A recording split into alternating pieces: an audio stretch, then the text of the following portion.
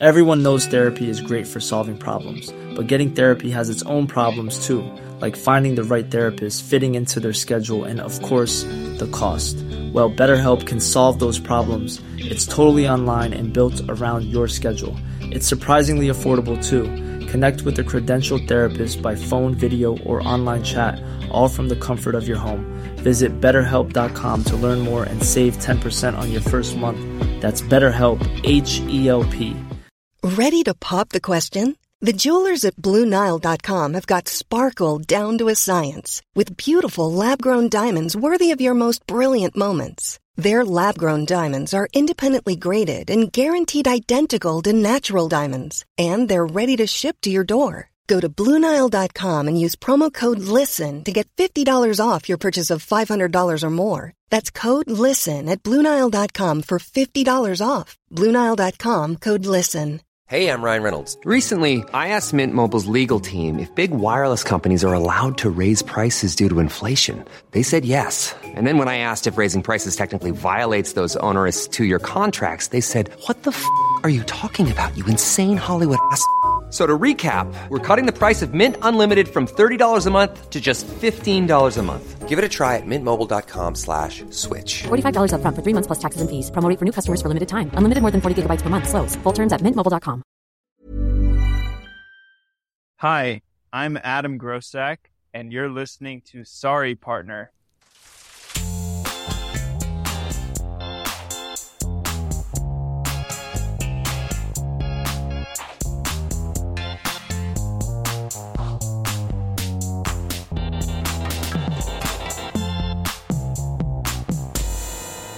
Hello and welcome to Sorry Partner, a podcast about bridge and all things interesting to bridge players, brought to you by bridge partners and friends, Catherine Harris and Jocelyn Startz. On today's program, we talk with American champion Adam Grossack about being a teacher, mentor, and all-round advocate for bridge, and why he'd make an excellent fire marshal. Plus, he shares his top tip for developing players. But first, let's kibitz. Hi, partner. How are you, Jocelyn? I'm well, Catherine. How are you? Yeah, I'm great. Thanks. What's been happening? Well, I had the most fun time at the Bridge Club the other evening. We had a Pro-Am game. Oh, fun. It was very fun. I mean, the vibe was just great. There were 24 tables at the club, which is like, you know, we haven't seen that since pre-pandemic days. And so that was really exciting. But it was just, there was such a great feeling in the air. Everyone was in a great mood and having a wonderful time. And I had just the best time playing with, I was actually a pro. It doesn't seem like all that long ago that I was an AM, you know, excited to be playing with a pro, but it's actually even more fun when you're the pro playing with the AM. Why? Because, well, I think the AMs get nervous. And I remember when I was an AM, I would be nervous. I really felt like I don't want to look like an idiot. They'll see every mistake I make. Whereas when you're a pro, I don't know, you just don't have that same set of nerves. Sure, you want to do well. You want to live up to the expectations that perhaps your AM is bringing, but it just felt like fun. And when we talked recently about how reluctant I am to not have a fully established card and how I was going to try to make an effort to try it out, just playing with a very, very simple card. It was kind of like that. I mean, you know, my AM had sent me the card that he normally plays, and I looked at it and, you know, I did start asking a couple of questions like, so there's no forcing raise in a minor? He goes, And then, well, what do you do about reverses follow-ups? And what are your Drury follow-ups? So my regular partner was playing with my AM's regular partner, and she kept saying, not tonight. Don't be putting these ideas in their head tonight. We're just going to play the card. And I was like, okay, cool, let's do it. And it was just really fun. I mean, sure, there were things that went off the rails, but it was just fun. I love it. I hope that other clubs offer a Pro-Am game. I think it was a huge success. As I said, 24 tables, crazy.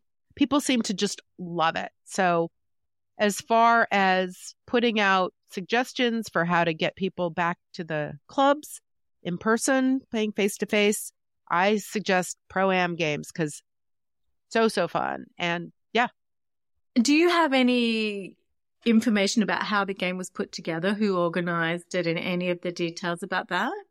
Well, that would all be the fabulous Kim, the manager of Quick Tricks, who always does a fantastic job. And she was getting on this at least a month ago when she asked me to please sign up to be a pro and, found me an AM. So I assume she was doing that full court press with everyone to really get them signed up and make the pairings. And who were the AMs? Where were they drawn from? What pool were they drawn from? Are they coming from lessons? Or is there a supervised game at the club and they were coming from that group? I think a lot of them came from the limited games at the club. Some of them came from the lessons at the club. It wouldn't surprise me if some people don't regularly play in a limited game or in a lesson at the club, but I think most people came from there. And I saw pros that came from far and wide, from the northern reaches of Marin, who almost never come to our club. So I know that Kim probably reached out to them because she wanted a full roster of pros to play with any AM that was interested in the game. And so it was amazing. Yeah. It was so fun. It sounds great. And did you get a sense that the AMs were enjoying it as much as the pros? I did. My AM gave me a hug afterwards. So, and he seemed like he was just super happy to have done it, even though we didn't do terribly well. It didn't matter. We just had a great time. I just got the feeling from, some normally kind of curmudgeonly types even were in great moods. I mean, everybody was just very happy. And Kim did tell me afterwards that she didn't hear one single complaint. So she takes that as really great feedback. It's a pretty thankless job, I think, some of the time, being the club manager of the bridge club. She does hear a lot of griping, but nothing about this Pro-Am game. So that was validation. Well, it sounds like such a great experience and maybe something that other people, hint, might want to do at their club. Yeah, if they want to have a great time at the club with tons of tables, people showing up, seems like a pretty good recipe for that. And now it's time for Club Kveld. Club in the Spotlight. Hello, this is Sarita from Melbourne, Australia, and my bridge club is the Williamstown Bridge Club in the beautiful seaside suburb of Altona. Our club plays in the function room at the Hobson's Bay Sport and Game Fishing Club, which overlooks Point Phillip Bay. We have beautiful sea views through the floor-to-ceiling windows. What is one thing I'd like people to know about the club? The original club was a successful private club run by Tim Orr, but it is now a not-for-profit organisation run by the members. We have 3 sessions a week, 2 for experienced players and 1 supervised session for newer players. We love encouraging people to take up bridge, both socially and competitively, and offer regular training. We also take part in inter-club team events, making new friends and reconnecting with old ones. The best things about the Williamstown Bridge Club are the friendly atmosphere. It's a club where everyone knows your name, the wonderful people, and for me personally, the lasting friendships, the picturesque location and wonderful coastal views. Are visitors welcome to play in Williamstown? You bet. We look forward to seeing you. So come on down. Email us if you'd like to kvell about your club. Club in the Spotlight. I'm kvelling. I've got 2 letters for you today, Jocelyn. Are you ready? Oh, am I? All right, brace yourself. Here comes number 1. This is from Dave in Charlotte, North Carolina. I was playing in a Swiss team event at a regional tournament at least 5 years ago. My team managed to draw the top seed for the first round. We were very overmatched. Jeff Mextoth and Eric Rodwell were at our table. Who is the am in that situation? No one. Yeah. After we played the 8 boards, my partner and I thought we'd done okay and were anxious to compare our results with our teammates. However, when they sat down at our table to go over the scores, we discovered that neither of our teammates had kept score. I was captain and did not know what to do.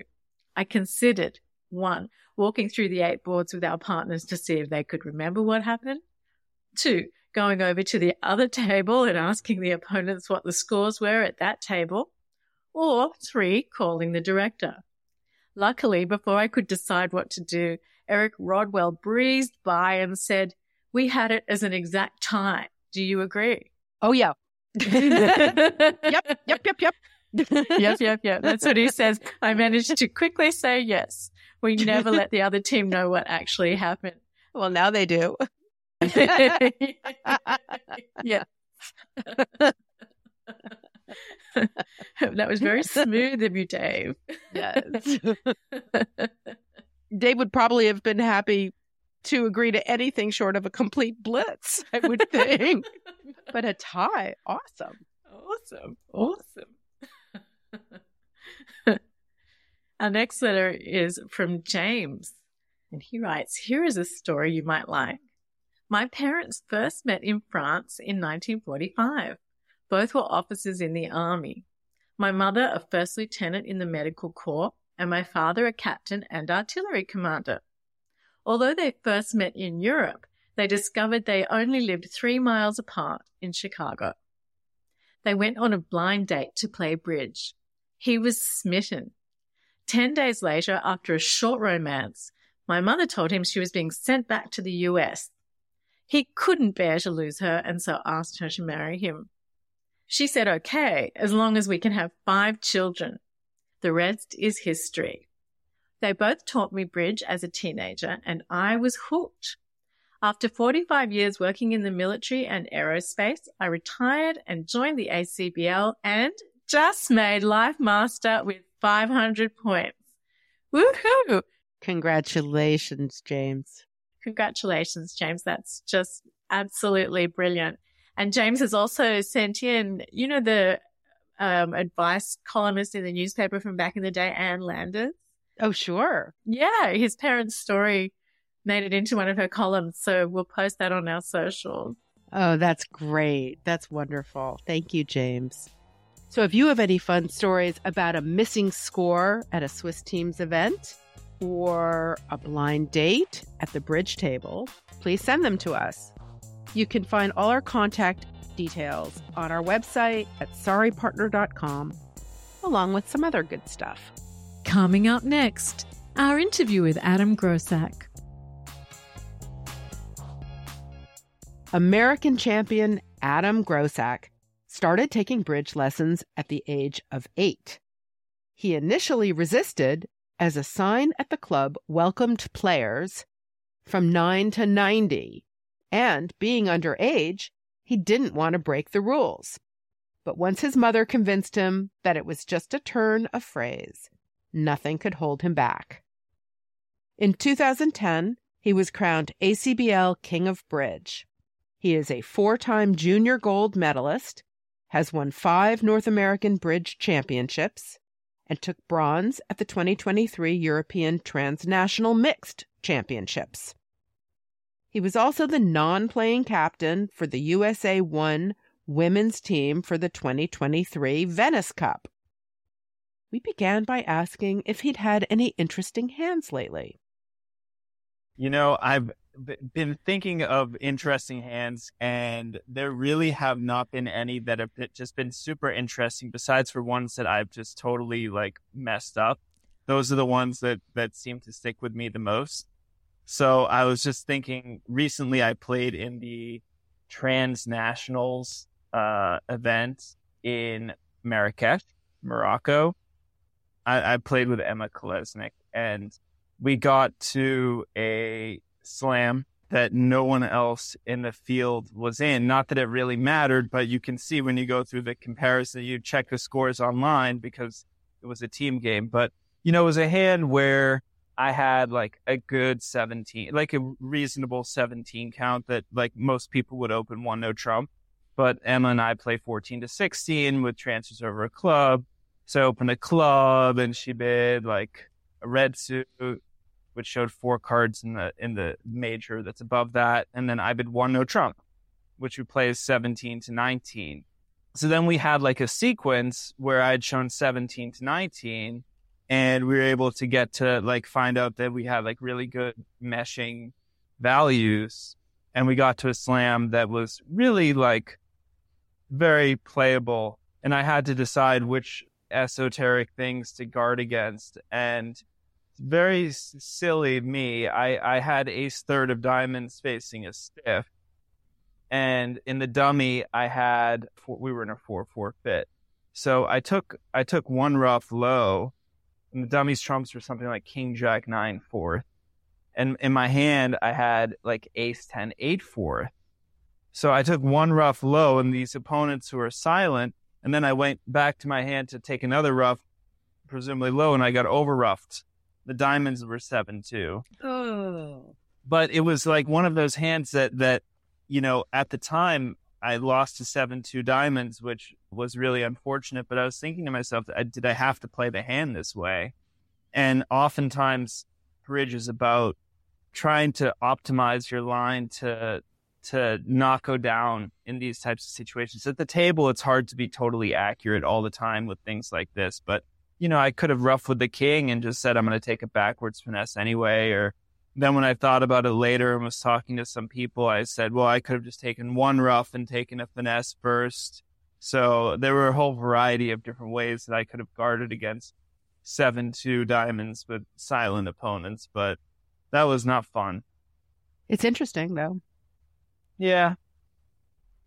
That was amazing, that tournament, because I was planning to go to Europe and play absolutely no bridge, and I would be in Europe for the entire month of August, plus some of July, plus some of what's after August, September.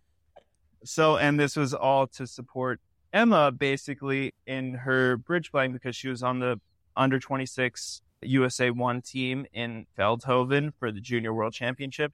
And then she was playing in the Venice Cup on the USA 1 women's team, which I was actually the NPC of the women's team.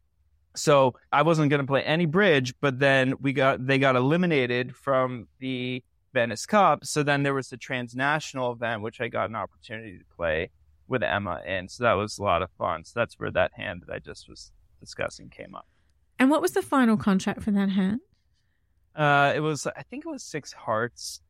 It was like a club pass, a heart showing spades pass. I bid 1-no, and then we had a sequence where she showed 4 hearts, and we backed into a 4-4 heart fit. And yeah, it was 6 hearts. Do you have a couple of regular partners? Yes. So I'm a professional bridge player right now. I consider myself like a mentor and a teacher primarily. So usually my partners are people that are hiring me to be their partner in a bridge game in some capacity. Not always, but there's many different scenarios that could occur. But my main partner, I would say, is someone named Larry Lebowitz, who I play with in all the nationals in the U.S., and I have played with him for the past 3 years, or actually maybe 4 years at this point. And also we play the trials and some other tournaments like that. So Larry and I try to practice every week. It doesn't always work out because, there's travel and life, but Larry is my primary partner. And then for mixed events, I love when I can play with Emma when her schedule permits and when I don't have obligations to a client or something like that. So we're definitely looking for opportunities to do that as well. And then I would say besides those two, my brother is still a regular partner, even though we don't play as partners in the nationals currently. We still do like a lot of regionals together, and that's worked out. It's very easy for us to play with each other, and we seem to do pretty well, except for like whatever percent of the time that we like almost kill each other. So So your partner is Zach Grossack. yes. And what might Zach say is one of the strongest qualities about your game? He would say that I'm very hardworking, because I'm somebody that will, if I don't know the answer to, a defense, let's say, like trying to work out a defense, I'll just sit there and try to think for as much as I can about the relevant scenarios and try to make the overall best play and try to do as much as I can. We have a rule for my and Zach's partnership, which is I'm allowed to think as long as I want, only if I get it right. Because if I think for a long time and then get it wrong, there's hell to pay. So it's kind of like a prisoner's dilemma that you're confronting. It's like, do I just go with the short wrong? Because at least I avoid the worst. Yeah, it can be a dilemma. The reality of what actually happens is they just always take a long time and try to figure it out and deal with the consequences if you get that. Well, what might Zach say is something you could work on?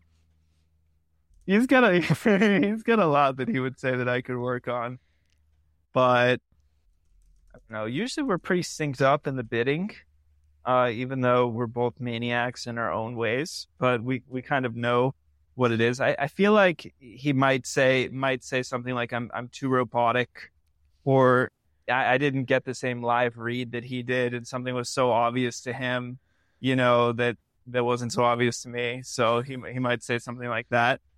Would you have any notes for him about his game? Over the years, I've definitely given him a lot of feedback, and he's been receptive to it. I would say I'm really confident with the way that he plays now, and I'm usually very happy. Usually anything that I talk to Zach about is like 90+% of the time it's like just comportment. It's the way that he's acting and the non-tangible stuff. In terms of the actual bridge, yeah, okay, I'll give you something. All right, so when we're defending, let's say, anyone who plays with Zach knows that he is just horrible at giving correct carding. Anything like counts. I mean, super preference, he'll give when you need it. He'll give you the signal that you need. Okay? But giving counts, this is not something that Zachary Grossack likes to do. He does not like to do anything that could possibly help the declarer. Interesting. And I'll just add that it has actually made me a better player. Playing with him over the course of the years, and just with this random style that he has with the carding, it just really forces you to say, what are you playing for? What is the whole construction of the hand that you're playing for? It just really pushed, because so many people fall back on count or odd even or something like that as a crutch, but they're not figuring out the whole hand. So it definitely helps there. Can you reverse engineer his random carding to figure out what he's trying to mislead the declarer into believing to get them to make a certain play, and you can sort of work backwards? That's why he's doing it, and so this is what we need to do?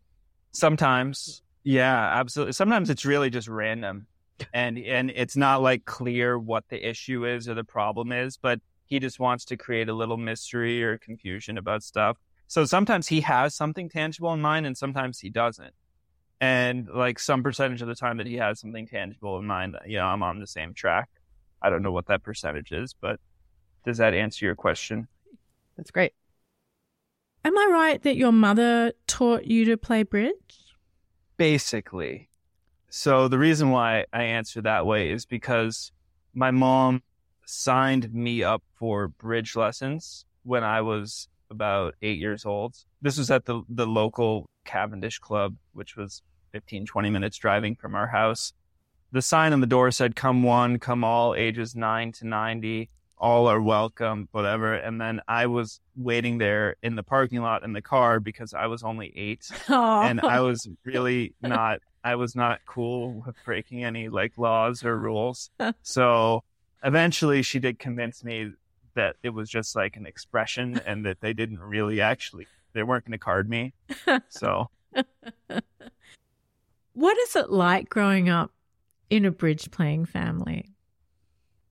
Yeah, I have very supportive parents. Let me start by saying that. So my mom learned bridge roughly when she was in college. I mean, they played, that was a thing to do, I guess, back when they were in college, play bridge. And then, but she didn't really know what she was doing, but she kind of knew a little bit. And then actually it wasn't until I would say about 1999 that my mom took up bridge and took an intro to bridge lesson. And then I learned a year later than that. So my mom actually wasn't in a position where she was comfortable to teach me bridge at that point. My dad does not play bridge, but he's very supportive. I also have, Zach and I have an older brother, Sam, who took the lessons with me, but he doesn't play bridge anymore. Ironically, because there was no money involved.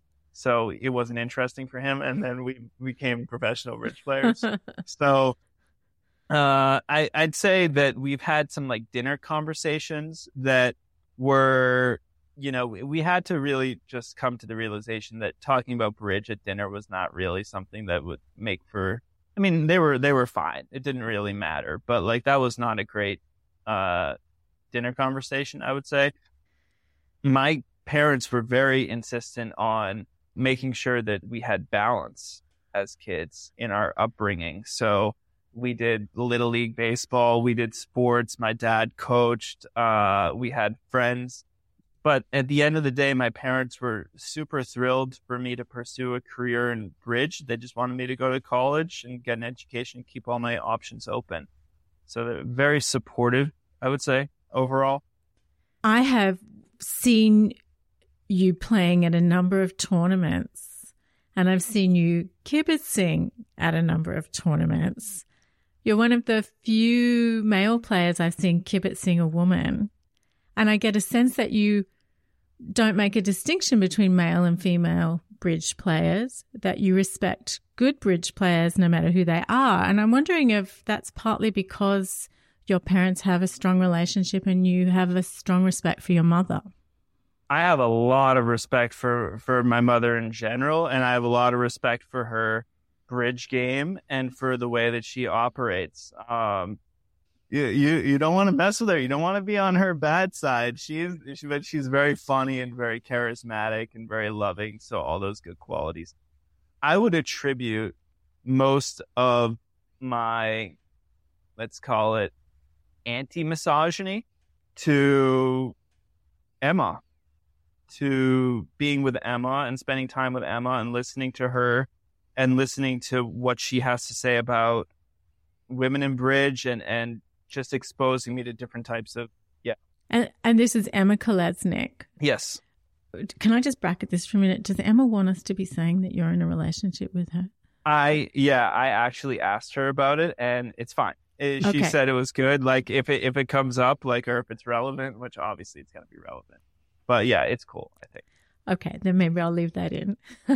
So Emma Kolesnik, who is a champion bridge player who we've had on this program, who you are part of a couple with. Yes. Okay, so that's interesting. So do you feel like, having gotten to know Emma very well, your attitudes have changed? I would say yes. And the most relevant thing that's definitely changed for me is just the sheer amount of misogyny. There's so much of it that's happening that I'm just not privy to, or it just have privilege that and I'm not seeing it. But it's really hard for women to be respected as great bridge players. And if people do respect them, they'll say, oh, great woman bridge player. And I know that Samantha Punch has done a lot of work in this area. And actually in her study, she proved that if you isolate the variables, that there are no gender differences in the playing ability between men and women. It's the same. And if you're isolating for things like opportunities. What do you think can be done to address and remedy this misogyny that you've seen run rampant, shall we say, in the bridge world? I would like to see some really, I think what we might actually need is we might actually just need to see women having like some successes in open events. Just all women's teams, more of them, more attention given, more sponsorship given, more training given. Just something that's attempting to level set the playing fields for the opportunities that weren't given to them when they were becoming great bridge players. I just think of how many times, when I was growing up, I had mentors in New England that would just offer their time, expert players, never asking to be paid. They would want to play with me or help me or whatever, and it was great. But, if I were a woman, would I have been given the same number of opportunities? Definitely not. And if so, there might have been some like additional issues there because there's a lot of like, there's some other issues that can happen with power dynamics for women also. So I think in order for them to really get the respect that they deserve, they're going to need to have some like really big wins in open events. Do you think that the popularity of the mixed competitions now is maybe a stepping stone towards greater gender parity in the game? I think it's great. I think I have very positive feelings towards the mixed competitions in general. And I think that it does maybe bring us closer to parity. There's definitely with the women's events, and I've talked to Emma, and, there's definitely a clear like lowering of the level in women's events. And even more so with how popular the mixed events now are. And now the women's events aren't even like second, they're like third fiddle now. Yeah. So that's something that's challenging. So I feel very strongly about supporting the mixed events. I love the mixed events. Anything that I can do to promote them, I do. Do you remember the first time you were hired to play bridge? Yeah. I was hired at the Bridge Club, and it was by somebody who my mom knew, and she hired me for lessons. I think I was about 16. It was maybe over the summer. I played weekly. She was lovely. It was like a summer job. Was it the sort of thing where you would do an intense post-mortem after every session, or was it a little bit more relaxed? Were you specifically trying to teach her certain concepts or tools, or was it just whatever came up, catch as catch can? Yeah. I don't remember exactly what my style was like when I was like 16 years old. However, I can say that my style now is I do like to do the sort of liberal arts style education for bridge. As things are coming up, what people should be thinking about and what people should be doing. One of the things that my regular partner asks me for, Larry, all the time is he wants drilling. He wants drilling. He wants to, do 20 of these exercises, like look at doubles, look at, non-serious 3-0, whatever. Have to look at it and just keep doing it and doing it and doing it. And that's a good way to do it. It's not something that I normally do. I normally like to be in the moment. I like to have people thinking and counting with an open mind and just every problem attacking it. I think it's a more effective approach to do it that way.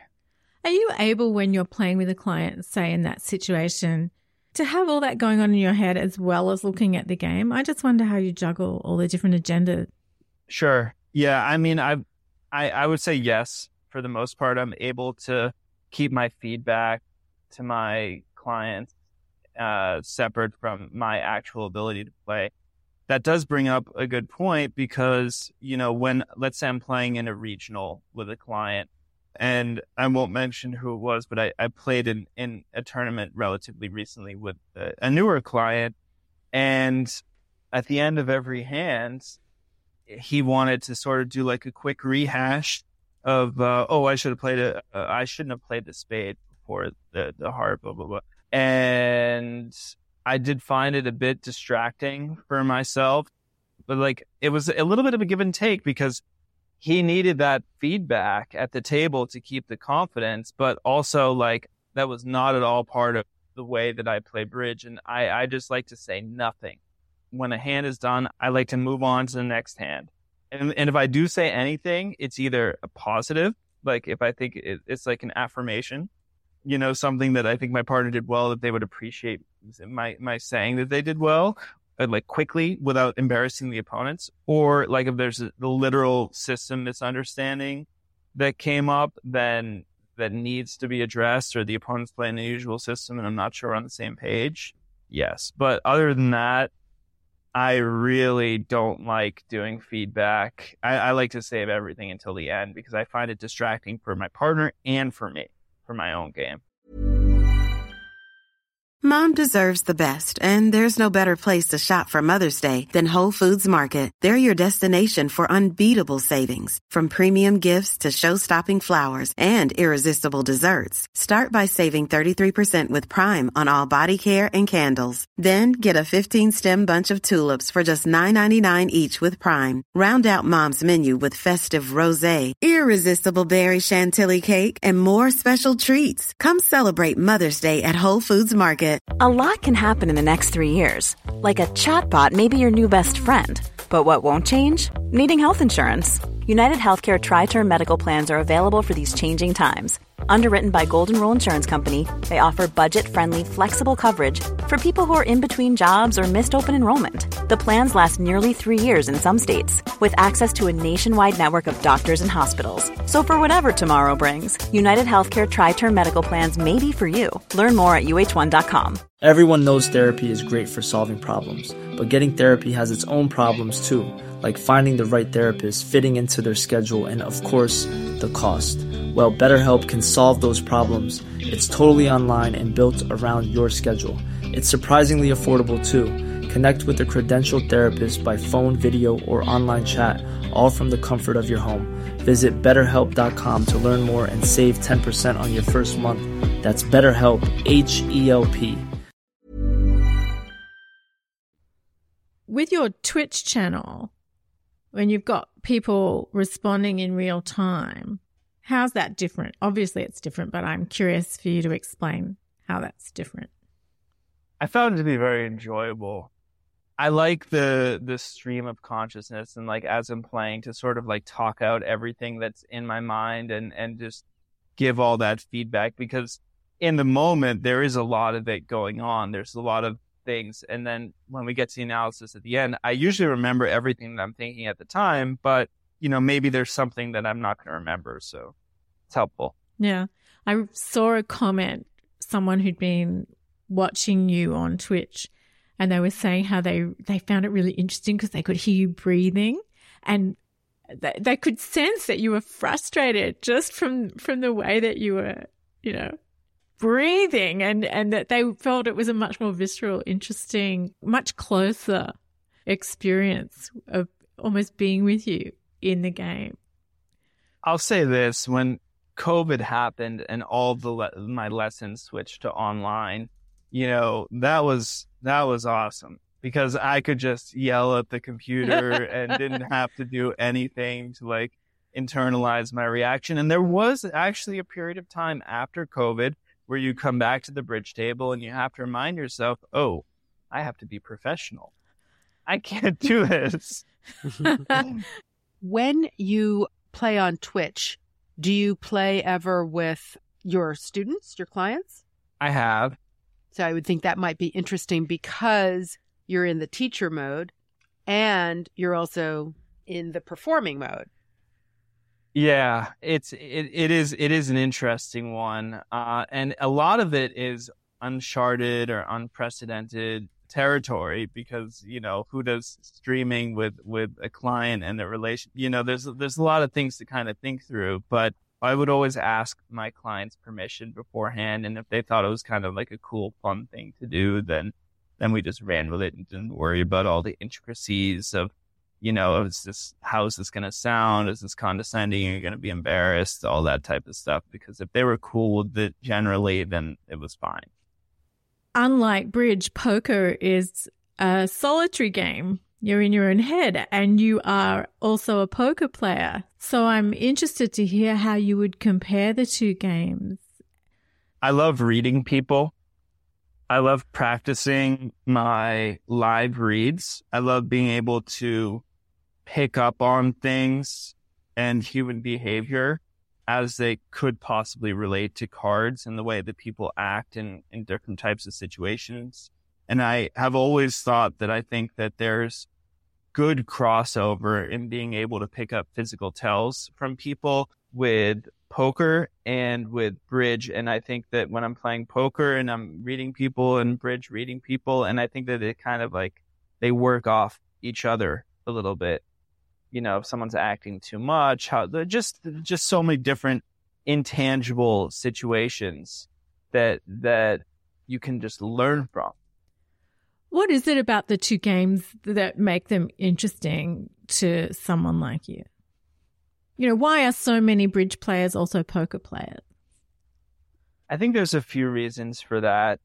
First of all, I think that a lot of bridge players like gambling. They like cards. They like the action, and they like the human behavior element part of it. And I think that why do most bridge players like poker? I mean, it's just there's a thrill. I get a thrill when I play poker, unlike usually the thrill that I get when I play bridge. And what does that turn on? What's it about? I just really enjoy being in the moment and playing cards and like actually trying to work something out live and being able to trust my own live reads and instincts and do things correctly. I really get a lot of value and appreciation for when I'm playing well, whether it's bridge or poker. And I really try very hard to play well and to eliminate my mistakes. So I'm trying to really just be as sharp as I can mentally. And I feel like playing a lot of bridge and poker just helps me balance my brain a little bit in terms of two different activities, just making me smarter in different ways so that I can kind of, stay live and stay alert and not miss things. What are the different ways? How are they different? So poker is, there is no card play elements in poker. It's all with betting chips related to, how good you think your hand is and the bet sizing. Okay. But isn't that just one part of bridge? So, okay, let me talk about poker for a second. Sure. Okay, because this is the way my brain is working on. I know this is a bridge podcast. No, it's good. We're curious. But when you play poker, okay, let's just assume Texas Hold'em, the most popular form of poker, where you get two cards, and then the board is going to come with a flop, a turn, and a river, which is 3 cards, then one, and you're trying to make your best 5-card hand. Okay. So one thing that I've learned in poker that's very important is to really think about the story that you're telling with your betting, because you want, if you're going to execute a bluff, for example, you have to really make sure that what you're telling with your bet sizing makes sense. Because when you make a bet on any given street or any given time, you're representing that you have either like this or this. And your bet sizing usually can kind of be indicative of that just based on logic, whether it's a big bet or a small bet. So when you go back and think about the story that's being told, and you think about what they bet on the flop, what they bet on the turn, what they bet on the river, and try to put together all the pieces of the bet sizing pattern, there's a lot that can come from that. And then you combine things like tempo and physical tells and things like that. And now you're getting a lot of intangible elements that really can separate someone from being a good poker player or not a good poker player. Some of this comes into play in bridge also. You know, the telling a story. You were talking earlier about Zach's defending, you know, and the random carding, and what he's doing is he's trying to create an illusion for declarer. Absolutely, there's crossover in something like that could happen. So when situations like they are more rare in bridge, obviously, but when they come up, it's good to be able to execute them. It's interesting that in poker, you're not penalized. I mean, there aren't rules about the physical tells so much, the bluffing, where there are such strict rules in bridge about not taking inferences from something that partner does. But it sounds like there is an area, maybe it's kind of abstract, where there's an overlap in terms of telling the story. Like, I mean, I'm a very novice poker player, but if you have great cards, you don't want to go in with a huge bet right away because that's going to scare everybody else off. If you sort of go slower, then you might lull them in and get more money. Exactly. And what you're describing is all about the story that you're telling with your betting. You know, if you bet really big all the time, only when you have good hands, people are going to start to know that means you have a good hand. So you have to devise a betting strategy, not only on this street, but when the next card comes, and that's going to be cohesive, and that will force your opponent to decide, well, did they really have it or do they not? And is their betting, is it like balanced? Could they have it or not have it at the same time? So you're trying to come up with a story that makes sense. So when you play online, it would seem that a lot of those kinds of physical tells and table reading, they're gone. Or do you still find that you're able to glean information, table feel type information online, whether it's poker or bridge? I would say that you're mostly correct in that it eliminates a lot of the ability to do physical tells when you're playing online. I don't really play online poker, so I'll just leave that aside. But in terms of online bridge, I think that a lot of it gets lost. And when you play on different platforms, for example, something like Real Bridge, or now there's Swan Games, you get to also see your opponent. So that does add in some of it. But just on BBO, I would say that there definitely is a lot lost in terms of that. And I think that it should be part of bridge. Bridge is a game. It's a card game. You're allowed to make your own deductions based on the opponent's actions. Your online handle is Never East. Is it true that you never sit east? It is not true. I was about 12 years old when I made that. And for whatever reason, I just thought it was cool. Do you have a favorite seat? I like East. Well, that must be confusing to your opponents, which is always good. Yeah. Is there an issue in bridge that's really important to you? The future of bridge is very important for me. And I think that it's just so obvious that we need to get more young people playing bridge. So anything that we can do to really get young people listening to bridge, like what you're doing with the podcast, is so amazing and so much appreciated. And just serving such a great purpose to hit different audiences, just trying to hit different audiences. The work that has been started by, let's say, Michael Rosenberg did a lot of it, but all the people at the USBF, and now Alex Kolesnik is running the junior training program. That has been so great, and sort of just being something that's taking a very large population and geographically far from each other places and helping everyone from the U.S., all the juniors in the U.S., get at least some structured training. You know, we're always so impressed by some of these European countries and how they're able to like be so cohesive as teams. But in reality, you know, these countries, they can have a camp and go for a weekend, and everyone can go meet at a certain place or take a train just because of how close everyone lives to each other. It's a lot harder to do in the U.S., so it needs to be online. Really good point. And we don't have those nice castles where they have their bridge camps for the juniors. True. Have you made any appearances at any of these junior camps as a seasoned player? Well, I was a mentor for online for like 2 years. I've done a lot of like mentoring of junior kids and been part of the program for a while. It is a time commitment. You know, it's like anything else. It's like a regular time commitment. So it's a little bit challenging with how much I travel to really make that commitment all the time, but it's definitely rewarding. And I like giving back to Bridge when I can and helping some of the young people. You know, when I went to college at Brandeis, I started the Brandeis Bridge Club and the Bridge team, and we had a collegiate thing, and we took, you know, so I've tried when I can. Well, it sounds like you put your money where your mouth is. I mean, a lot of people say, oh, you know, we've got to get more people playing, but everyone has to do something to get people playing. So I think that's wonderful. Thank you. Do you have a favorite tournament that you really love to play? Probably the trials, the U.S. trials, are the way that the United States does the selection process for the upcoming Bermuda Bowl, usually. However, this coming year, it's to select one team for the Olympiad. So historically in the trials, the way that they've done it is they've gotten the top however many, like 16, 20 teams, and they've all been like super high level teams. It's a very well organized tournament.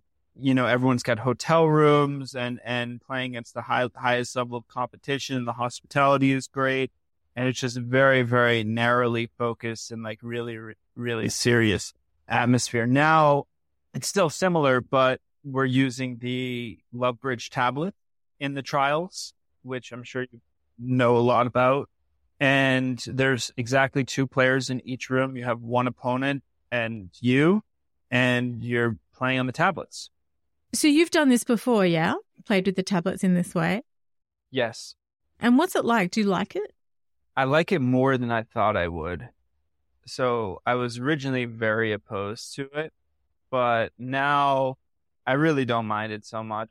I can adapt. And there are some advantages to being in one room with one opponent. You can kind of like, in many ways, it's actually more social, especially if you like the opponent that you're in the room with. You can sort of just like talk a lot. What about if you're in the room with someone you're not such a fan of? Probably just say nothing. Getting back to what you like about that tournament generally, is it the intensity of the competition? I would say primarily yes. It's the intensity. It's, you know, playing against amazing teams and being able to really fight. It's having like 8 segments, because what they do in the knockout stages, they have 8 segments of 15 boards. So it's a really, really long format. So it feels like a trench war. So when you have those long matches, it feels like, you know, you can take a few more risks and state of the match becomes more of a thing, and it's just fun. Is that in one day, 120 boards, or 2 days? 2 days. I was going to say. Often people will say that one of the reasons they might enjoy a tournament is because they like to go out to dinner and they this and they that and they socialize, or it's a nice setting. But when it's such an intense competition over such a compressed period of time, is it just the drilling down that you love? Because there wouldn't be much time, obviously, for any of that other stuff. I think it's the establishing of the highest level of competition. It's just like achieving that level. And, you know, especially if we can win, is something that I really value very highly. I also love playing bridge internationally, and I try to do it as much as possible. I've been to the Reykjavik Bridge Festival for 4 years in a row, you know, and every time with a different partner. So I love that tournament. I love Pula. I love those festivals. And I also especially love going to the European Championships every other year, because it's closed one year and open the other year. So I love going to the Open Championships. When you travel internationally and play bridge in foreign countries, do you get out of the hotel, out of the room where the events are held, and actually see the place that you're visiting? Or is it bridge, all bridge? It used to be bridge, and all bridge. So Alex Kolesnik could not believe, he was telling everybody that he knew, that we went to Tromsø, which is in the Arctic Circle in Norway, and we did Zachary and I did precisely 0 sightseeing when we were in Tromsø. 0. But things have changed. Now I'm very intellectually curious about museums and, stuff like that. So, actually, I try to do a lot of sightseeing stuff now and really do enjoy it. That would make you, I think, unusual for a bridge player. For some of them, yeah. I mean, just with the sheer volume of traveling that a lot of professional bridge players do, it can get very tiring. And we're really traveling for work a lot of the time. So it's hard to get the energy and motivation to always go out and do that. But I try to. I really do. And I enjoy it when I do. With all that plane travel, how do you manage your energy level? How do you basically save your energy for the competition? I try to get enough sleep, which, if you're kind of religious in terms of when you're going to sleep with the time zone changes, I'm sure you all know about that a lot more than I do. But I think it's really important to try to force yourself to go to sleep and wake up at the correct times and to just adjust to jet lag the best way. But besides for just sleeping regimens, I try to exercise in normal amounts. Too much exercise just isn't helpful for my energy levels. It's just going to make me tired. But, definitely try to do something every day. Just try to be a little bit physically active. And I eat breakfast, so I'm very good at eating. So it helps. Do you stick to any particular meals, or is there any principle guiding what you eat, especially at a tournament? I try to stay mostly plant-based for the food that I'm eating, just because I think that it's healthier. And I think that there's some scientific evidence that eating a mostly plant-based diet is the healthy way to go. So I try to do that. I try to, also lower the sheer quantities of food that I'm eating, because that's just important to not gain extra weight. And that's something that can be hard to do, but yeah.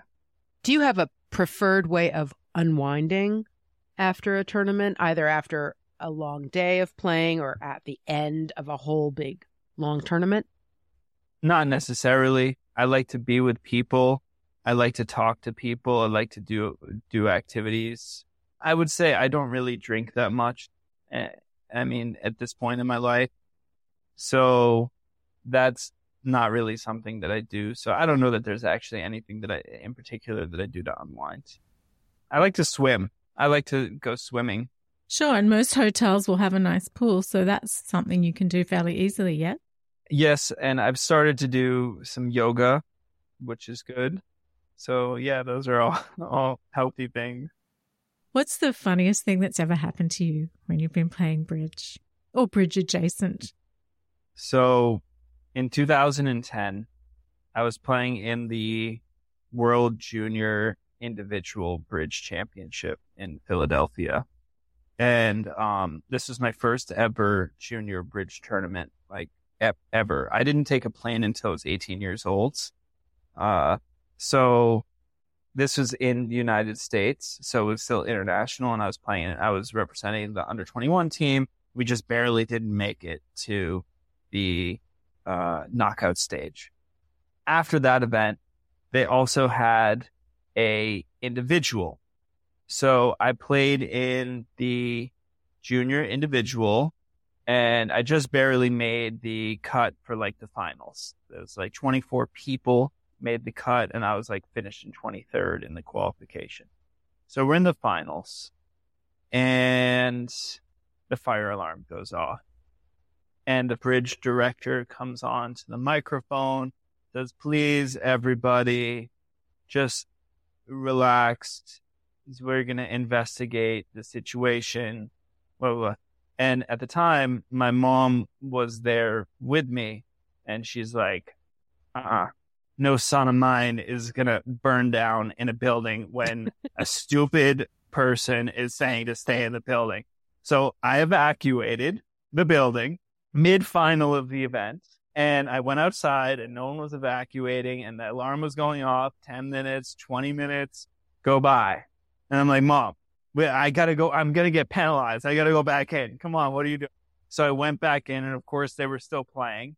And my mom was like yelling at the directors and they're like, just play, play, play. You're going to be late. So I only missed like one board, but eventually I did not get penalized and I went on to win the event. Very good. Oh, congratulations. That's really cute.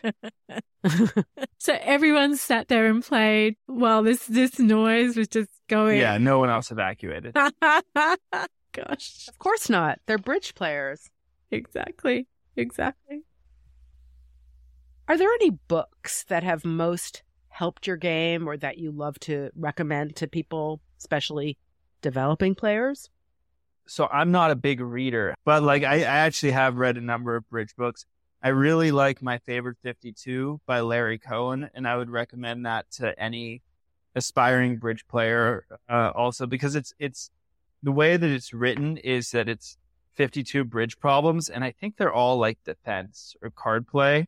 So, but it's definitely with a focus on defense, and it puts you in the scenario and it walks you through trick 2. This is a dummy. What do you play? Gives you a little symbol, and then you can't keep reading until you say what you would do. Then it gives an explanation. It moves on a few tricks. What would you do? What?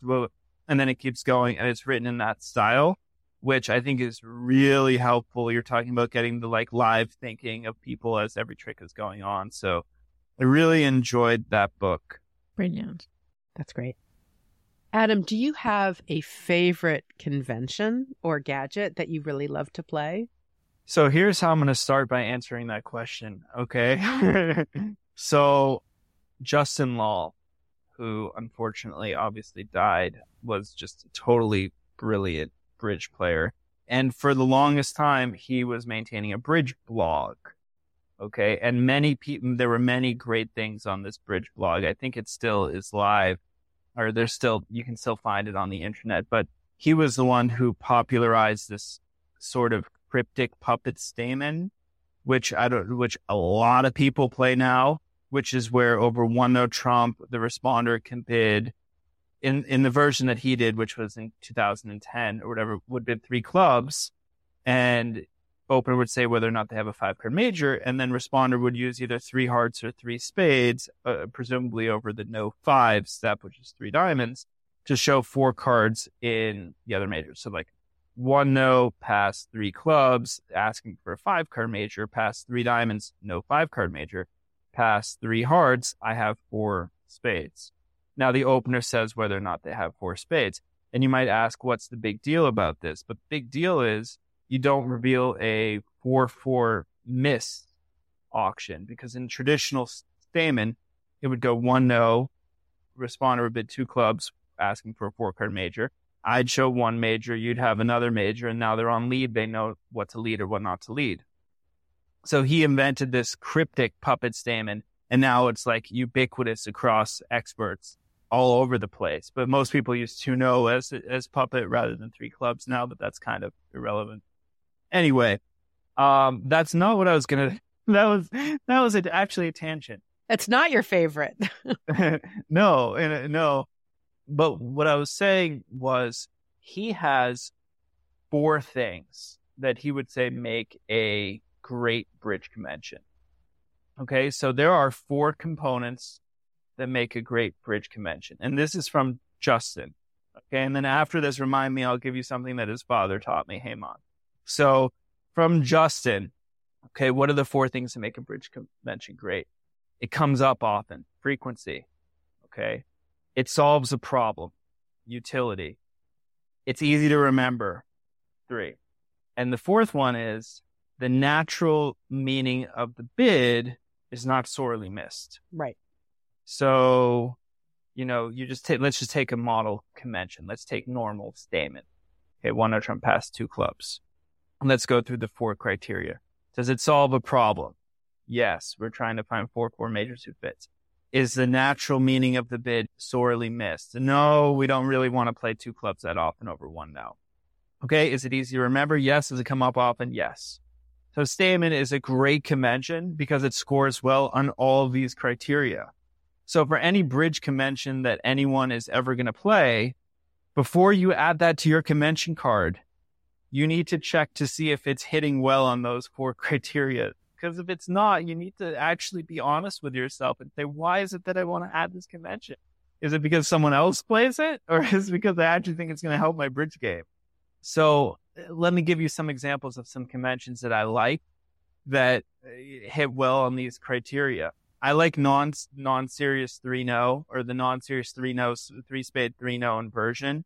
Comes up pretty often. It's really helpful that when, everyone says, oh, it's so great, we're in a 2-over-1 auction, you can bid slowly. But when we're Q-bidding on every hand, and no one knows who's got extras and who doesn't have extras and whether we're supposed to go to slam or not because I'm just answering your Q-bid, but am I showing? No. So this is a convention that really solves the problem. And it's pretty easy to remember. You can create some rules on it. Let's see what else I like. I like playing 2-0 past 3 spades as minor suit statement. Again, it comes up often. It's easy to remember. We're not missing anything. Many people play this as a relay to 3-0 and then do some stuff thereafter. But what about the 8 and 9 counts that have like 5-4 in the minors? I just want to kind of bid 3 spades and see if partner gets excited. Otherwise, I'm just going to play 3-0. So it's good to be able to just do that and be able to stop in 3-0 because I have seen a lot of hands with 20 opposite 8 that cannot make more than 9 tricks. And one more convention that I like is Roman key card Blackwood. And I know it may seem obvious or whatever, but this is a convention that's really, really important for slam bidding. It's easy to remember. It's structured. And actually the best part about Roman key card Blackwood is when you don't bid a slam and you find out the important piece of information that you're off too many key cards.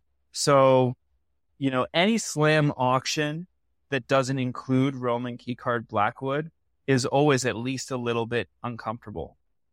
Pretty safe in assuming then that a convention that you wouldn't like would not hit very many of Justin's 4 criteria.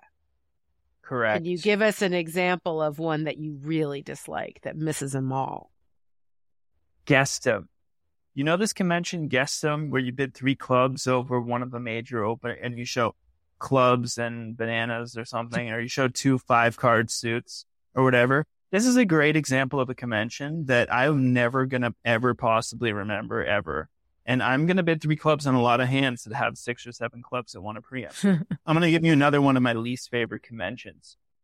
There are these people that are very smart and they love to play because they have a problem. They love to play the 2-0 past 3-0 shows 5 spades and 4 hearts. Have you heard of this convention before? Oh, we've experienced it in all of its glory. That has got to be like the worst convention in bridge. I'm sorry if I've offended anybody, but it just comes up so infrequently. And when it does come up, it's like over 50% that one of the people is going to forget in my practice. Like it's so high to be forgotten. And then you were going to tell us one more that Justin's father. Yes, Justin's father. Thank you. So after my college education, I wasn't sure what I exactly was going to do. So I actually had some jobs in the real world. And one of the things that I did after college was I went down for an interview with Bob Hammond in Dallas at his company at SCA Promotions. And at the time, Haymont was working there. Bart Bramley was working there. It was a mecca of bridge aficionados and just like an awesome place. So I went to lunch with Haymont and he was giving me some advice on how to deal with and how to act professionally with clients. And he said, for every piece of advice or constructive criticism that you give, you have to also say one thing good. You have to give one affirmation. So every piece of constructive criticism needs to be met with at least one affirmation in order to help an advancing player. And that's something I really try to live through and work through. And I think it's a great way to act people. what is the best bridge tip or advice that you've ever been given? I think it's imagining hands for partner in the bidding. So when you're trying to figure out whether to go to slam, let's say, okay, and you're trying to make a decision for whether to bid on or whether to pass partner and four of a major, you should try to imagine three hands for partner. Imagine a good hand, imagine a bad hand, and imagine a medium hand. And try to actually give a construction of 13 cards that are not in your hand that are consistent with your partner's bidding. And just see, like, if partner has that hand, where do I want to be? If partner has this hand, where do I want to be? If partner has... Because actually going through that exercise will really help you start to think about the hands better and start to think about whether there are enough hands in the range that belong to slam or whether you should actually take it a little bit slower and just pass. Adam, thank you so much for joining us today. It's been great talking to you. Thank you so much. It's been terrific. It's been great talking to you both also, and I just really appreciate all the work that you've done for Bridge through this podcast. So thank you, and please keep up the good work. And that's the show. Many thanks to our guest, Adam Grossack. Thank you also to our Sorry Partner posse of listener supporters who make the show possible. Sorry Partner is produced by Catherine Harris. Our theme music was composed by Jocelyn Starts and produced by Daniel Graboy. Send your bridge stories and comments to sorrypartnerpodcast@gmail.com or send us a voice message. And please consider joining the Sorry Partner posse that helps keep us on the air, so to speak. You'll get ad-free episodes, a monthly newsletter, and other supporter perks. These links and links to Club Kvel and our merch store are in your app, on the website at sorrypartner.com, or wherever you like to listen. We'd love to hear from you, but be nice, or we'll call the director. Until next time, play well. May all your finesses be on side. And remember, as Adam says, practice imagining partners' hands from the bidding. Going through that exercise will help you know when to bid on and when to pass. If only. Thank you, partner. Thank you, partner. Bye.